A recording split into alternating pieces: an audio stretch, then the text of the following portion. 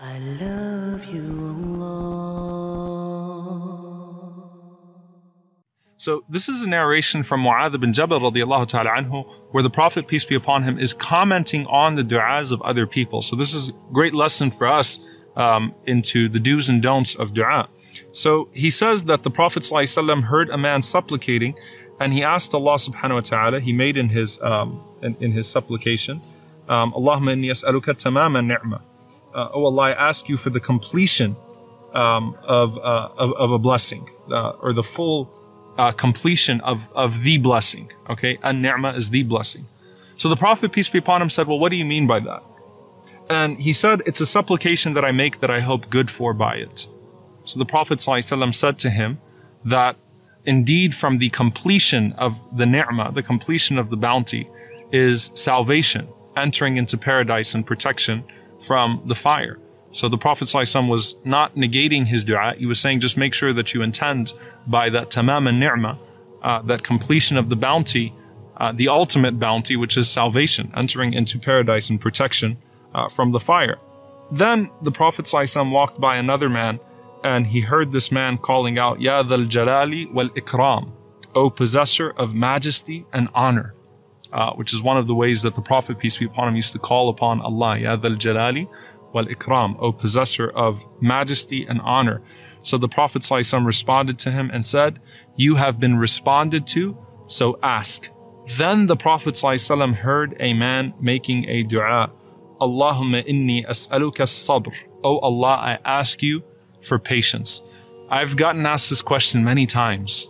Can I ask Allah for patience? Is it a good thing to ask Allah for patience? So, oh Allah, I ask you for patience. The Prophet ﷺ says, Sa'alta Allah al-bala, you have asked Allah for hardship, fasalhu al-afiyah, instead ask Him for ease. There's a lot in this dua, a lot to unpack. You have asked Allah for test and trial, instead ask Him to be spared. How do we reconcile this? Don't we want to be from as-sabirin? Don't we want to be from those who are patient and attain the level of patience? Didn't the Prophet ﷺ say that Allah has never given a servant of His a gift that is more expansive and more comprehensive than a sabr, than patience? So why would the Prophet ﷺ say to this man, don't ask Allah for patience, instead ask Allah for al-afiyah? The Prophet ﷺ was referring to a specific context. It's not about asking Allah for the quality of patience, which is a great quality to have, or the station of the patient, which is a great station to have.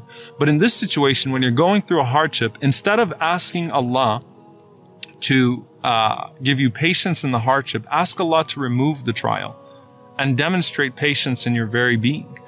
Instead of asking Allah with a spirit of uncertainty and with a spirit of expectation of hardship and trial, ask Allah with an expectation of good and of ease, and then accept, if trial comes to you, that trial is indeed good and is a form of ease in its full context. So the Prophet ﷺ did not approve of this man making the dua, Allahumma inni as'aluka as-sabr.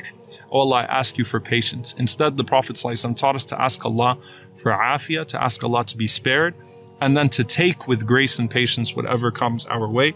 So may Allah subhanahu wa ta'ala grant us the quality of sabr and grant us the station of as-sabirin, but may Allah subhanahu wa ta'ala grant us al-afiyah, grant us pardon and forgiveness, and allow us to be spared in this life, and grant us the best of this life and the next. Allahumma ameen.